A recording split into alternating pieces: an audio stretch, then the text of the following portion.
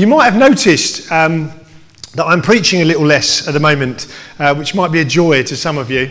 Oh, thanks, guys. But we're trying to give space to others to develop and to grow in their ministry, because we want to, as we are, again, this morning, we're filling this space and we're believing that God is going to increase what we're doing. And so we need to be preparing people because we believe that we would like to plant a church to take the gospel to other places. And so we're preparing that. But what's nice is that when I then come to speak on a Sunday, it's a great opportunity to speak into what I believe God is wanting to say to the church. And so this morning, my heart and what I believe God has for us is really a message about the kind of church God wants to lead us into being, to lead us into greater measures of really kind of who he wants us to be. And you may have noticed that we are becoming a bigger church. And that's great, isn't it, when you become a bigger church? But what happens when you become a bigger church is you get more people. And people from different backgrounds, people from different nationalities, people from different churches, they're the worst, with their different ideas. And we need to be careful that we don't become a club for people that like doing church the way we do.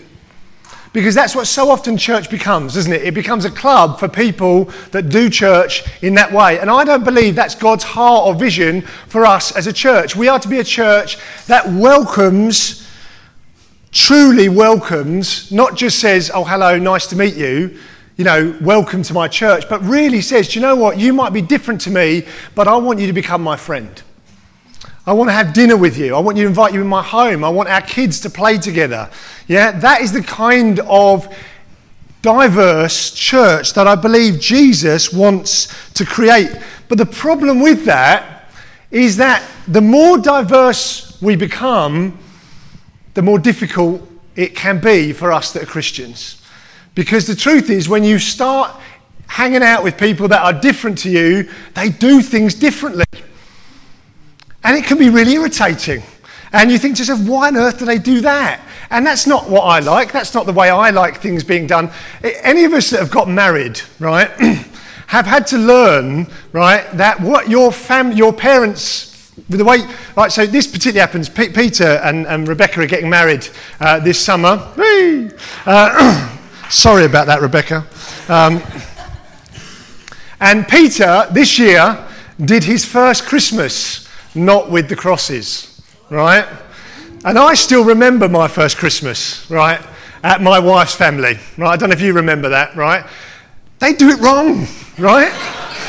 They do it wrong, right? The way that my family does Christmas is the right way to do Christmas, right? I remember Mark saying that when he first went to Christmas with his family. So in our family, the way we do presents is you kind of divide them all up and each person takes their turn and it goes round and it takes ages, right? Okay? And it's great. In Alice's family, he said it was literally like a swarm of locusts hitting the presents, and within literally under 5 minutes it was done, right? And Mark was devastated. He was so upset, weren't you, Mark? He still hasn't quite recovered. And the problem is that we love the idea, don't we, of diversity. We think, we want a diverse church. Let's have all these nationalities in our church. But they mess the church up because they bring all their new ideas in and it affects the way we do things. And they come and they do church differently to us. But I believe God wants us to welcome that and encourage that, because as we do that, I believe we will find more of Jesus. Amen? And so I want to talk us through, really, how the early church dealt with this problem of diversity. Because I don't know if you know much about the early church in Acts, but they were made up of Jews, right?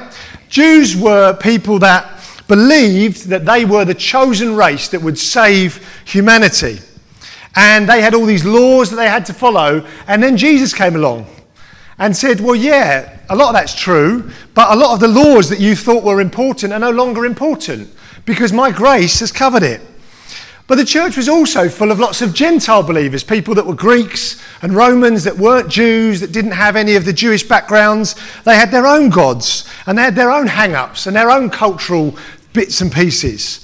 And so you've got this kind of melting pot of the church, which was incredibly diverse and really, really struggling with that whole idea. And I don't know if you know this, I'm sure you do, but the New Testament is written, lots of it, certainly the second half of it, is written as letters to specific churches, to churches that would probably be a little bit like this one. Maybe they were bigger, maybe they were smaller, we don't know. And Paul writes 2 letters, and I want to talk about 2 letters that he writes this morning. The first is to the Roman church, and the second is to the church in Corinth, which was a Greek church. And he says in Romans chapter 15, verses 5 to 7, he says, "May the God who gives endurance and encouragement give you the same attitude of mind towards each other that Christ Jesus had, so that with one mind and one voice," we sang that this morning, didn't we? "Be of one mind and one voice, you may glorify God and Father of our Lord Jesus Christ." And this is the difficult verse, if you want to look this one up. Romans chapter 15, verse 7, it says this, "Accept one another." Accept one another.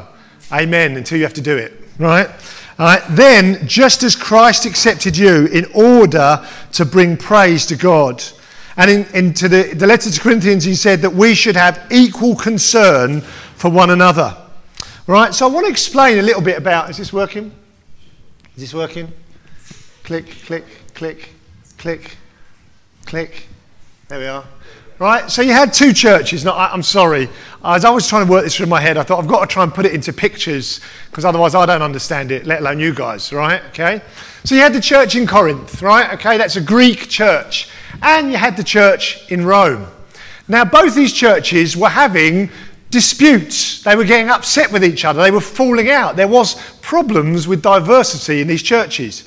And the first problem was the one in Corinth. And basically there was this big question. Can you eat food that has been offered to an idol before you eat it? So when you go to get your ham or your big lump of beef or whatever it is, your chicken, right, if it's been offered to a Greek god first, then should you or should you not eat it? Now this caused a huge division, right? Big problem, and Paul is writing about this issue, okay? And if you were a Greek Christian, you said, no, right? We've left our Greek worship, we've left the worship of Zeus and Dionysus and all that kind of stuff, and we don't want anything to do with it. And so surely all that stuff was terrible, all that stuff, we've come out of how bad that was. So we must make sure that we don't have anything to do with it, so how can it be right to eat meat that's been offered to an idol? It must be terrible. But the Jewish Christians said, well, to be honest, your gods, they're nothing anyway. They're fairy tales. It doesn't mean anything. It doesn't matter whether it's been offered to an idol, because Jesus covers all of it, and Jesus is more powerful than all of it, so it doesn't matter. And they got very, very upset about it. All right? And there was all these disputes, and so Paul has to write to them and say what the answer is, which I'll explain in a moment. Now, the Roman church had a similar problem. Their question was, do we have to follow the Jewish food laws? Can I just say, why is it that churches fall out over food, right? Okay, I'm happy with any food in this church except quiche, right? Quiche should not and ever be allowed in the church, right? Basically, what is quiche? Is it pizza, right? Is it something else? No one knows, right? Okay. Sorry if you bought quiche today, amen. I will celebrate and I will eat it. All right, I'll eat it with you. So, in the Roman church, it was the other way around, right? So the Roman Christians said, well, we're not Jewish. We don't need to follow the Jewish laws. We're saved by grace. We believe that Jesus has died for us, and that's all that matters. So we don't need to worry about following all the Jewish food laws. But the Jews were like, yeah, no, but we're still Jewish, we still need to follow the laws. There's still value in following the Jewish laws. And so the Jewish Christians got really upset, okay? And it caused a huge problem. Interesting, isn't it? You get these churches that are made up of different nationalities and different cultures, and there comes a problem.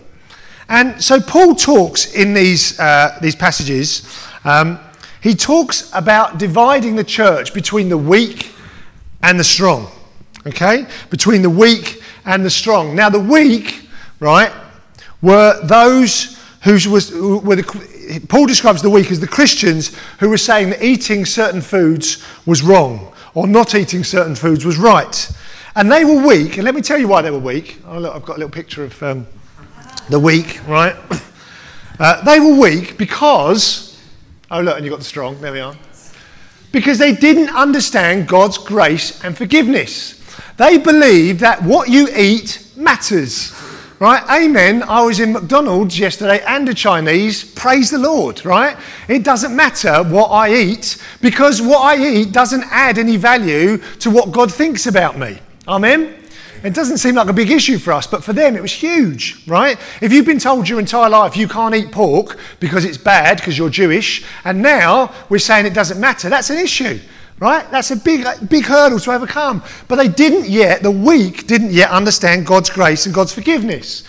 They thought that certain behaviours and actions give you favour with God. Now we all know that's not true, don't we? Yeah? Well, I hope we do, right? But I think lots of us don't really understand this, right? And they didn't yet understand fully what God was interested in. All right? They didn't get it. They didn't fully understand it. So who were the strong then? The strong, right, understand that God's grace and his love brings freedom.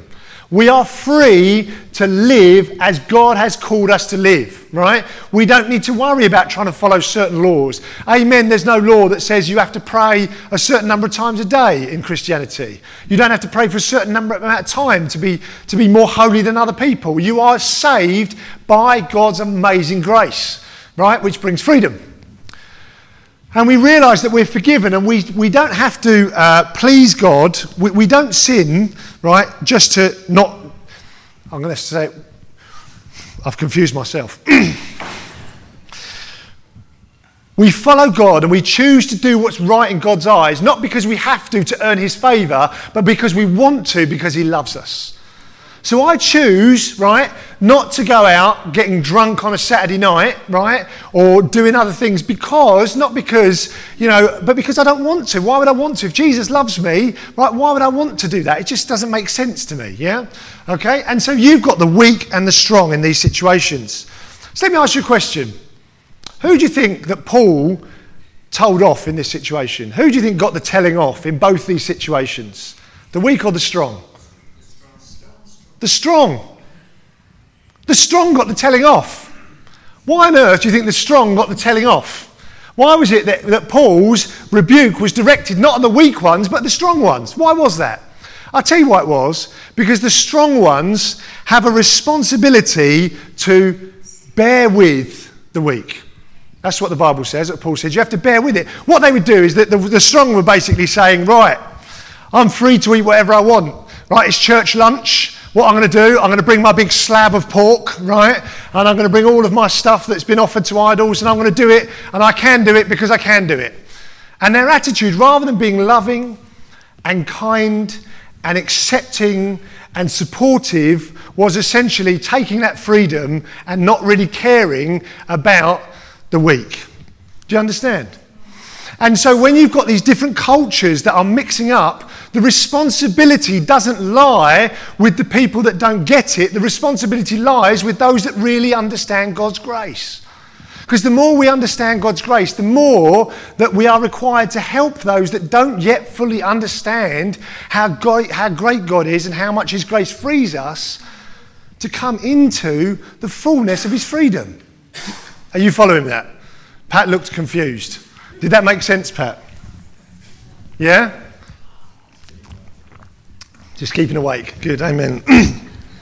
But this still applies, I believe, in the church today. Because there are those in the church who are strong and understand fully the gospel of grace and the gospel of kindness, and there are those that yet still don't fully understand it. And our responsibility, my responsibility, is to care for them. And I suppose I want to speak this morning as your church pastor who is caring as a sort of shepherd for the church, and speak specifically to our church this morning. And I want to ask you this question. What happens when you're in home group and someone says something that you just think, what a load of rubbish? Yeah? Right? What a load of rubbish. They've just said something that isn't in the Bible at all, right? It doesn't make sense. They've completely got the wrong end of the stick, right? as a strong Christian, right, I can look at it and think, well, I know the gospel of grace. I know that doesn't make sense. How do I respond to that? Do I respond to that as someone that says, oh, I wish they wouldn't speak so much in house group. They really don't know what they're talking about. They should leave it to those of us that really understand. Or do we criticise them? And let's be honest, guys, right? We do it in our hearts. We might not use it with our voices, but we do it in our hearts. We think, oh, I wish they, wouldn't talk. They don't know what they're talking about. How should we respond in that situation? As a strong who understand God's grace and God's forgiveness, how should we respond? We should gently come alongside them and say, let me explain to you how much God loves you and how much your grace is good. Let me teach you what that scripture actually means. What about this? Right, and I've had this, and I know I've had this. There are people that you're in a great meeting and the Lord's moving, the Holy Spirit's moving, and people are just speaking out and praying, and then there's a new believer, and they pray something really random. Really random, and you just think to yourself, what was that? Like that, where's that come from? And there's part of me that thinks, oh dear, I wish they wouldn't pray out in meetings, or I wish they wouldn't do this. I'm wrong. I'm wrong because my responsibility is to love and to care and to welcome and to build up the weak. We have speaking really specifically now, we have a church WhatsApp group. You all know where I'm going with this, right? It needs to be said, and so I'm going to say it, right? We have a church WhatsApp group, and the problem with WhatsApp, right, is that anyone can post anything they like, right? Now, it's meant to be a WhatsApp group that's for prayer. That's primarily what we set it up for prayer. Now, we've got all kinds of people, and people just want to post what they want to post. And it's great that people want to post what they want to post, but there have been some that have got a little bit upset from time to time about one or two of the things that have been posted because they haven't been as prayer-orientated as maybe they ought to. And I've had conversations with a few of us, haven't we?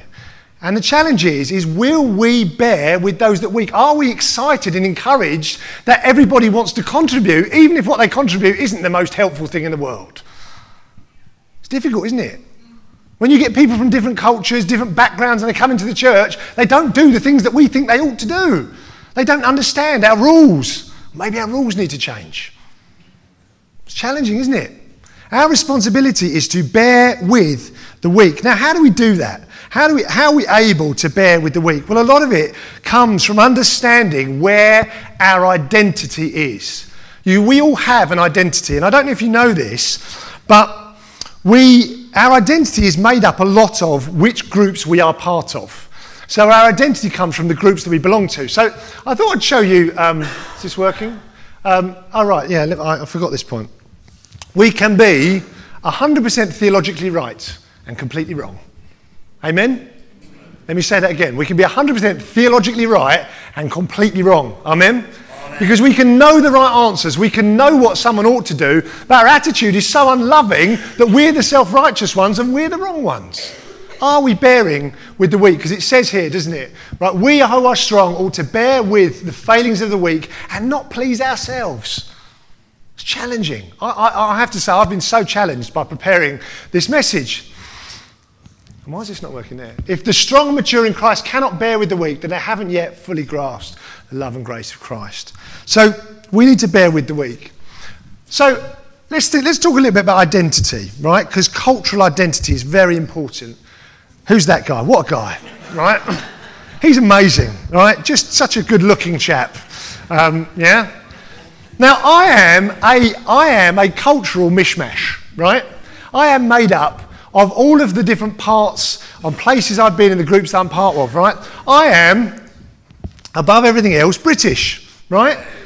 Right? Absolutely, I'm British, amen. But when you're British, there are certain things that British people do and certain things that British people don't do. And I am often defined by my culture, right? In England, it's impolite to turn up late for a meeting. As I understand it, in India and Africa, time doesn't matter, right? Because it's a cultural thing, because it's defined by your identity. But, when someone's late for my meeting, I get very upset because I'm British, right? How much of my culture is defined by who I am? So what about this? All right? I'm middle class, right? I am. I could try and pretend I'm not middle class, right? And as we know, anyone that's middle class, their main shop is Next, right? You have to shop, and you can meet people. And I meet people, and they've got the little what's it, horns, the stag horns. Yes, you're part of my tribe. Yeah, we both shop in the same shops. Yeah, All right, and you know, being middle class, right, means that I have a certain set of values and a certain set of ideas and a certain way of doing things, and I meet other people that are not the same as me, and sometimes I find what they're doing strange, and they can be English and they can be brought up in the same school as me, but they're not like me in terms of the way that I've kind of grown up with my class system. It just is who I am. Not better, not worse, just who I am, right? All right. I went to university. I don't wear glasses, but it looks clever if you wear glasses. I can't help myself, right? I love to read books. Patrick hates books, right? Okay? I've been trying to get Pat to read for ages, right? Okay, we've started on Thomas the Tank Engine.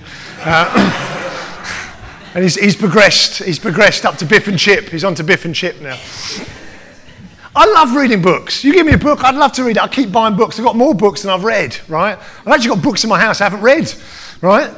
I love to read. It's part of who I am. I'm a universities person, right? I'm also a teacher, right? I started out life as a teacher. Anyone else a teacher in this room? It is like being part of a club, isn't it, right? If you meet any other teacher anywhere in England, right, you say to them, what do you do? I'm a teacher. Oh, immediately we're together. And you can almost play bingo, right? How are the management in your school? Oh, terrible, terrible. What do you think about the exam system? Oh, terrible, terrible. Right? What do you think about your workload? Oh, terrible, terrible. Right? What do you think about the kids? Oh, kids, hard work. They're getting worse. Yeah? Right? You're part of a club. It's who I am. Right? I'm made up by that. Okay? What about this? I'm a great lover of cricket and sport. Right? It's who I am. I'm part of a cricket club. If you say to me, right, what's the best sport in the world? It's not rugby. Sorry. We just... It might be 3 months since South Africa won the World Cup, but we just won the cricket. All right? Okay? Just saying that. Just pointing that out. It's part of who I am. It's my identity, right?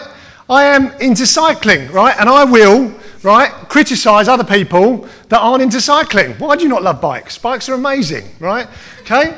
My identity is also found in that I'm a leader. I like to lead things and lead people. This is part of who I am. Now, the problem is when you take your identity from the groups that you are a part of like this, what happens is, first of all, we find belonging, don't we? We find belonging. If you go around the world and you meet with other people that are British in the middle of a kind of a completely other place, I will feel like I belong.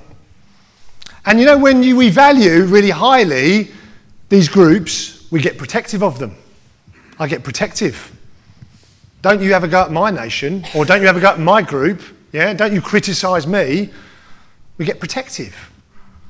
And we have to defend the groups that we're part of. Well, indeed, yeah.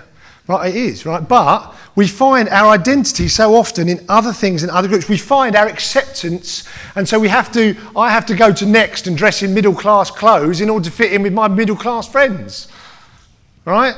It's kind of just a reality of how it is. Now, the problem is that isn't the way that God has intended us to live. That isn't right. Now let me explain to you what I mean, right? So my old identity was that I was a Christian, teacher, father, middle-class person, but firstly British. But God wants to turn that around completely, right? Because when you realise that Jesus is the centre of your identity, I am in Christ. Everything else comes second to that, right? Everything else comes second to my identity in Christ. You see, when I realise that I am loved by Christ, not because of what clothes I wear, not because of what school I went to, not because of which nationality I'm a part of, not because whether I play cricket or whether I play football, right? Not because of whether I'm a leader or I'm not a leader. All of those things come second. And once I realise that Christ is my identity, then I can choose.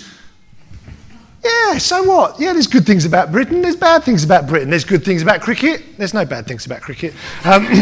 There's good things about being middle class. There's bad things about middle class. I can be friends with people that are from a different class. I can be friends with different people from a different nation. Because my identity is not in my other groups, it's in Jesus. Do you understand? And I think so often we get so wound up with kind of where we've come from and which group we're part of and how we're trying to be part of that group. The only way the church can be all that God has made it is when every single one of us in the room and says, above everything else, I'm in Christ. Everything else comes second to that. Everything else comes second to that. And this is how it starts to work itself out, right?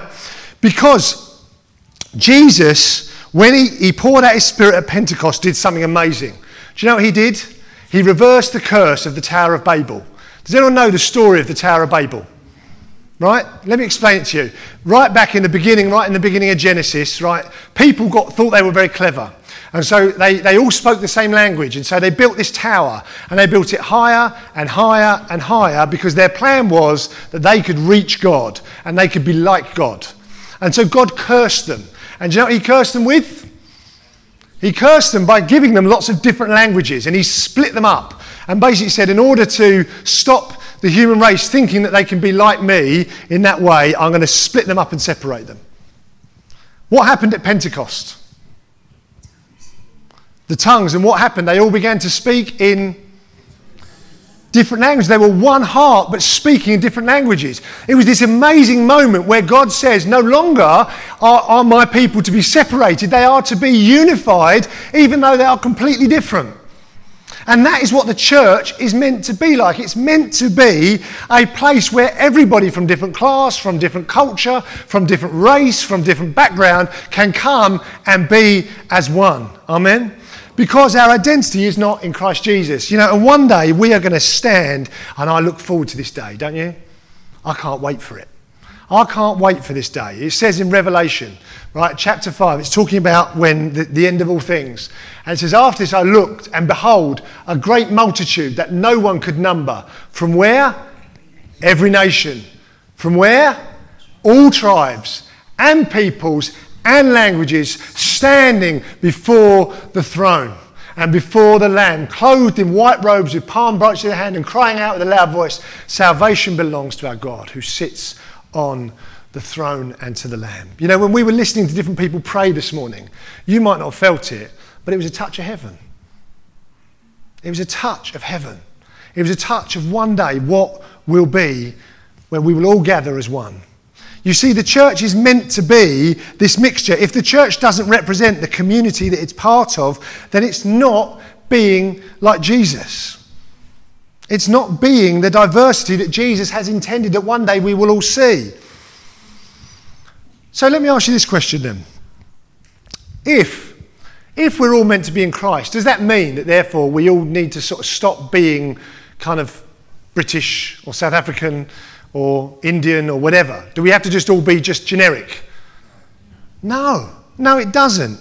Absolutely. Because you know what's amazing about Christianity? Do you know why Christianity has spread around the world so powerfully?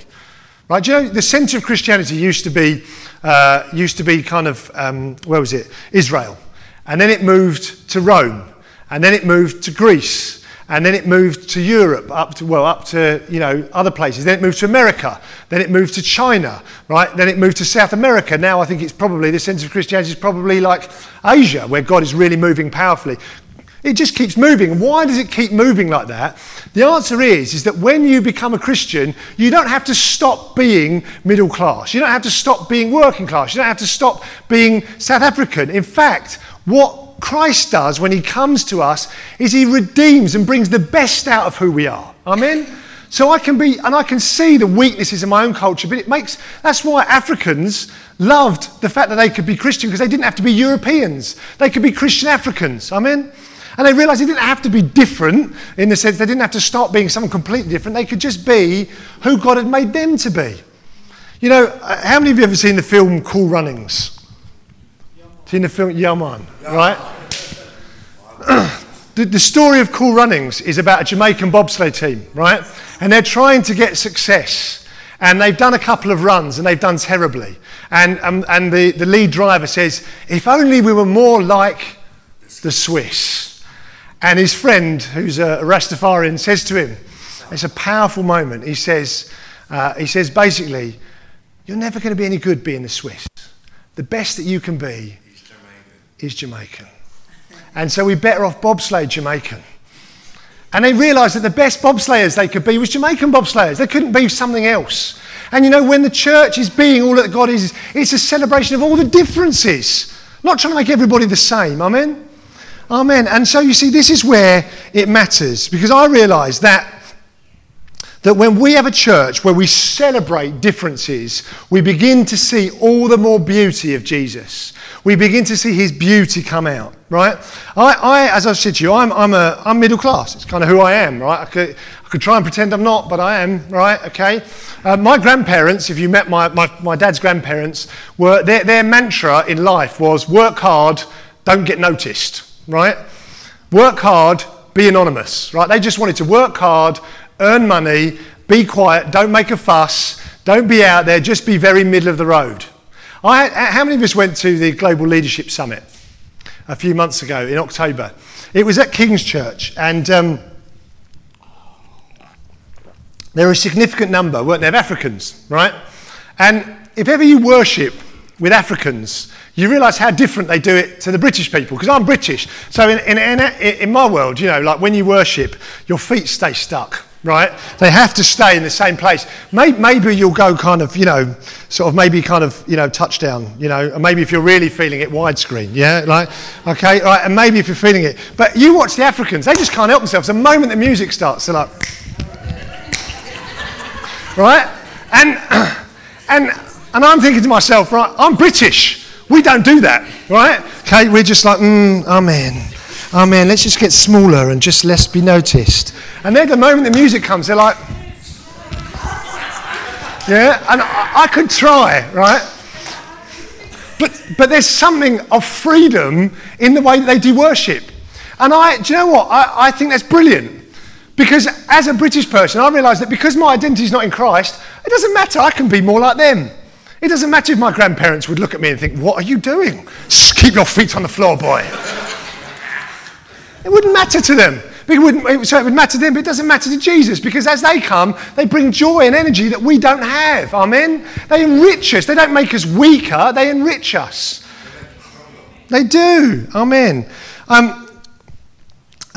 Just another example. Dion and Marlene joined the church quite a while back now, right? And when they first came, they asked me this question. Marlene asked me, "What can we call you?" Right? What can we call you? And I just thought that was a strange question. I didn't know what they meant. I was like, Tim. But they're like, no, can we call you, should we call you pastor? Or should we call you leader? Or should we call you Tim? And so where I come from in my culture, right, okay, if you get a title, that means you think too much of yourself, right? Okay, like in my culture, my Christian culture particularly, we shy away from titles because, you start to think yourself more than you are, young man, yeah? But obviously in South Africa, right, a title like pastor is a symbol of respect and a symbol of honour, and it's a sense of wanting to honour those that God has called to serve in that way. And so I said to her, well, try and call me Tim. And I saw her a week or two later, and she's like, I can't do it. I can't call you. I'm going to have to call you pastor. I just can't do it. I'll try to call you Tim, but I'm just not going to be able to do it. And you know what? It's brilliant, because it released me from realising, do you know what? You can call me Bob for all I care. Right? It doesn't matter what you call me, right? Okay, you can call me pastor, you can call me Tim, you can call me leader, you can call me Lord. You're not allowed to call me Lord, all right? But you can call me, but it doesn't matter. But if I ask Marlene, right, to not call me that, what I'm actually doing is not allowing her to be her. I'm not allowing her to be who God has made her to be and where she's come from culturally. Right, in the end, I'm going to do what God has called me to do. And it's been freeing and liberating from me. And just one more example recently that I had was my friend Alan at the back, right? Okay, there's Alan at the back, right? Now, Alan and I both grew up in South East London, didn't we, Alan? Yeah? All right, South East London, mate, yeah? Check it. That's about as gangster as I get, all right? Now, we may have grown up in the same area, but we grew up in very different worlds, didn't we? Yeah, we did. We grew up in very, very different worlds, very different experiences, right? And one of the things I love about Alan is his honesty, right, and his heart for God. And Alan and I were chatting recently, and he said to me, do you know what, Tim? Sometimes when you lot talk, I haven't got a clue what you're talking about. You use words I don't understand. To be honest, I'm lost, right? And his point was, which was totally 100% valid, was that from where he'd come from, his world, from the things he understood, I was operating from my culture, and I wasn't making allowances and recognising that he was different to me. And I've been challenged ever since that day that when I preach, that when I talk, that when we do house group, am I talking in a way that everybody can understand? Or am I using words that come from my university background that I like, that make me sound clever?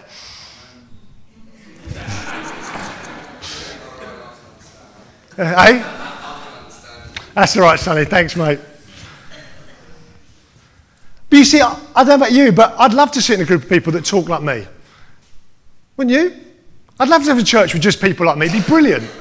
But it wouldn't reflect the glory of Jesus. Because Jesus is reflected when we are who we are, but we're fundamentally in Christ. You know, I can give up my middle class kind of sensibleness. And you know, as we grow, there's going to be people that are going to do things in the church and you're going to think, oh, goodness me, that's uncomfortable. I'm not comfortable with that at all. But you know, as we open our hearts to it, God will open us to something new. Do you believe that? Right? That as we allow others to change the way that we are, we become more like Jesus. Jesus would have danced. I'm convinced of it. When I grew up thinking that Jesus was white, middle class British, to be honest, right? I did, right? Jesus wasn't. Jesus was a working class Jew, right, who grew up as a man. That's who he was. He came in that way. And I think it's amazing that he came like that, but he was able to reach out to the intellectuals, he was able to reach out to the poorest, he was able to reach out to lots of different nationalities. And that, my friends, is the kind of church that I believe God wants to build. Amen? And so we're going to respond now, and we're going to respond, all right, by simply answering this question. Am I willing to be uncomfortable? Am I willing to be uncomfortable? Because when more people join the church and they're not like us, it makes us uncomfortable.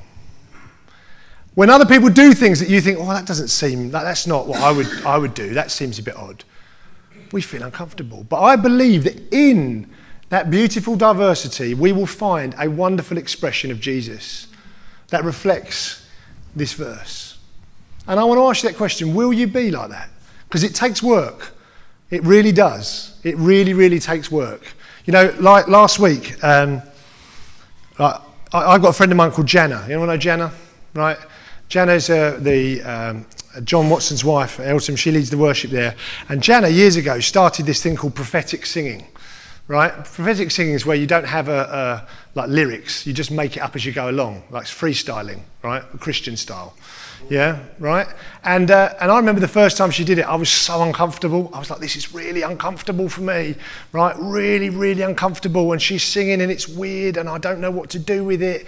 And do you know what, right? The Lord has challenged me on that again and again. And last week, I don't know, you might have noticed, right? I didn't do it well. I didn't do it good, right? But for me, it was responding. I realised that she's added something to me. And I found an expression that comes out because I've learned from her. She's different to me, and I've learned from that. But it's made me really, really uncomfortable.